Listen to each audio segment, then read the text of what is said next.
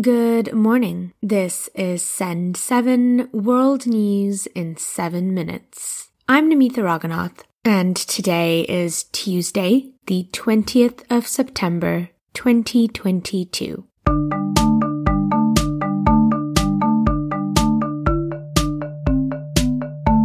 Starting in Europe today. In Ukraine, yesterday a Russian missile landed close to a nuclear power plant. This damaged nearby industrial equipment. Ukrainian authorities have called the attack an act of nuclear terrorism. No employees were injured, but the missile left a hole 2 meters deep and 4 meters wide. People are now afraid that Russia's nearly 7-month-long war in Ukraine might produce a radiation disaster.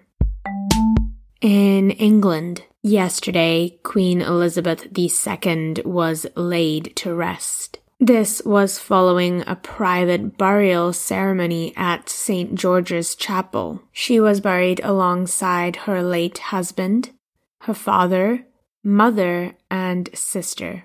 Her coffin was lowered into the royal vault in the chapel. Her crown jewels were removed from the top of it during the service. Many world leaders attended the state funeral yesterday. There were also huge crowds as her coffin was taken on a gun carriage through London and then by hearse to Windsor. The Americas. In Mexico, yesterday, a powerful earthquake rocked Mexico's western coast. This has happened on the same day of the anniversaries of 2 devastating earthquakes which killed thousands of people. The earthquake had a 7.6 magnitude. So far, 1 person is known to have been killed. Yesterday, the U.S. officials issued a tsunami warning for parts of Mexico's western coastline. A mandatory evacuation order was issued in Mexico City after yesterday's earthquake. In the United States, President Joe Biden has declared the coronavirus pandemic over in the U.S. This is even as the number of Americans who have died from COVID continues to rise. Mr. Biden said that while America still has a problem, the situation is quickly improving. Statistics show that over 400 Americans on average are dying from the virus each day. The head of the World Health Organization said last week that the end of the pandemic is in sight. In an interview with 60 Minutes on CBS, Mr. Biden said that the U.S. is still doing a lot of work to control the virus.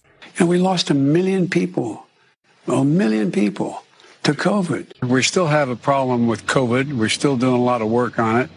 But the pandemic is over. Asia.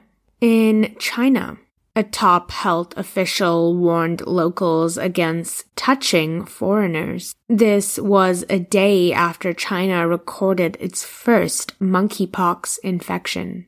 In a post on Weibo, the chief epidemiologist at the Chinese Center for Disease Control and Prevention, Wu Zhenyu, advised against skin-to-skin contact with foreigners. Many people have called the post racist. Comments on the original post have since been turned off from the platform. In addition, Mr. Wu also called for locals to avoid skin-to-skin contact with recent travelers who had returned from abroad in the last 3 weeks. In Taiwan, yesterday, the country was hit by a 5.6 magnitude earthquake. This is following a 6.9 magnitude earthquake on Sunday.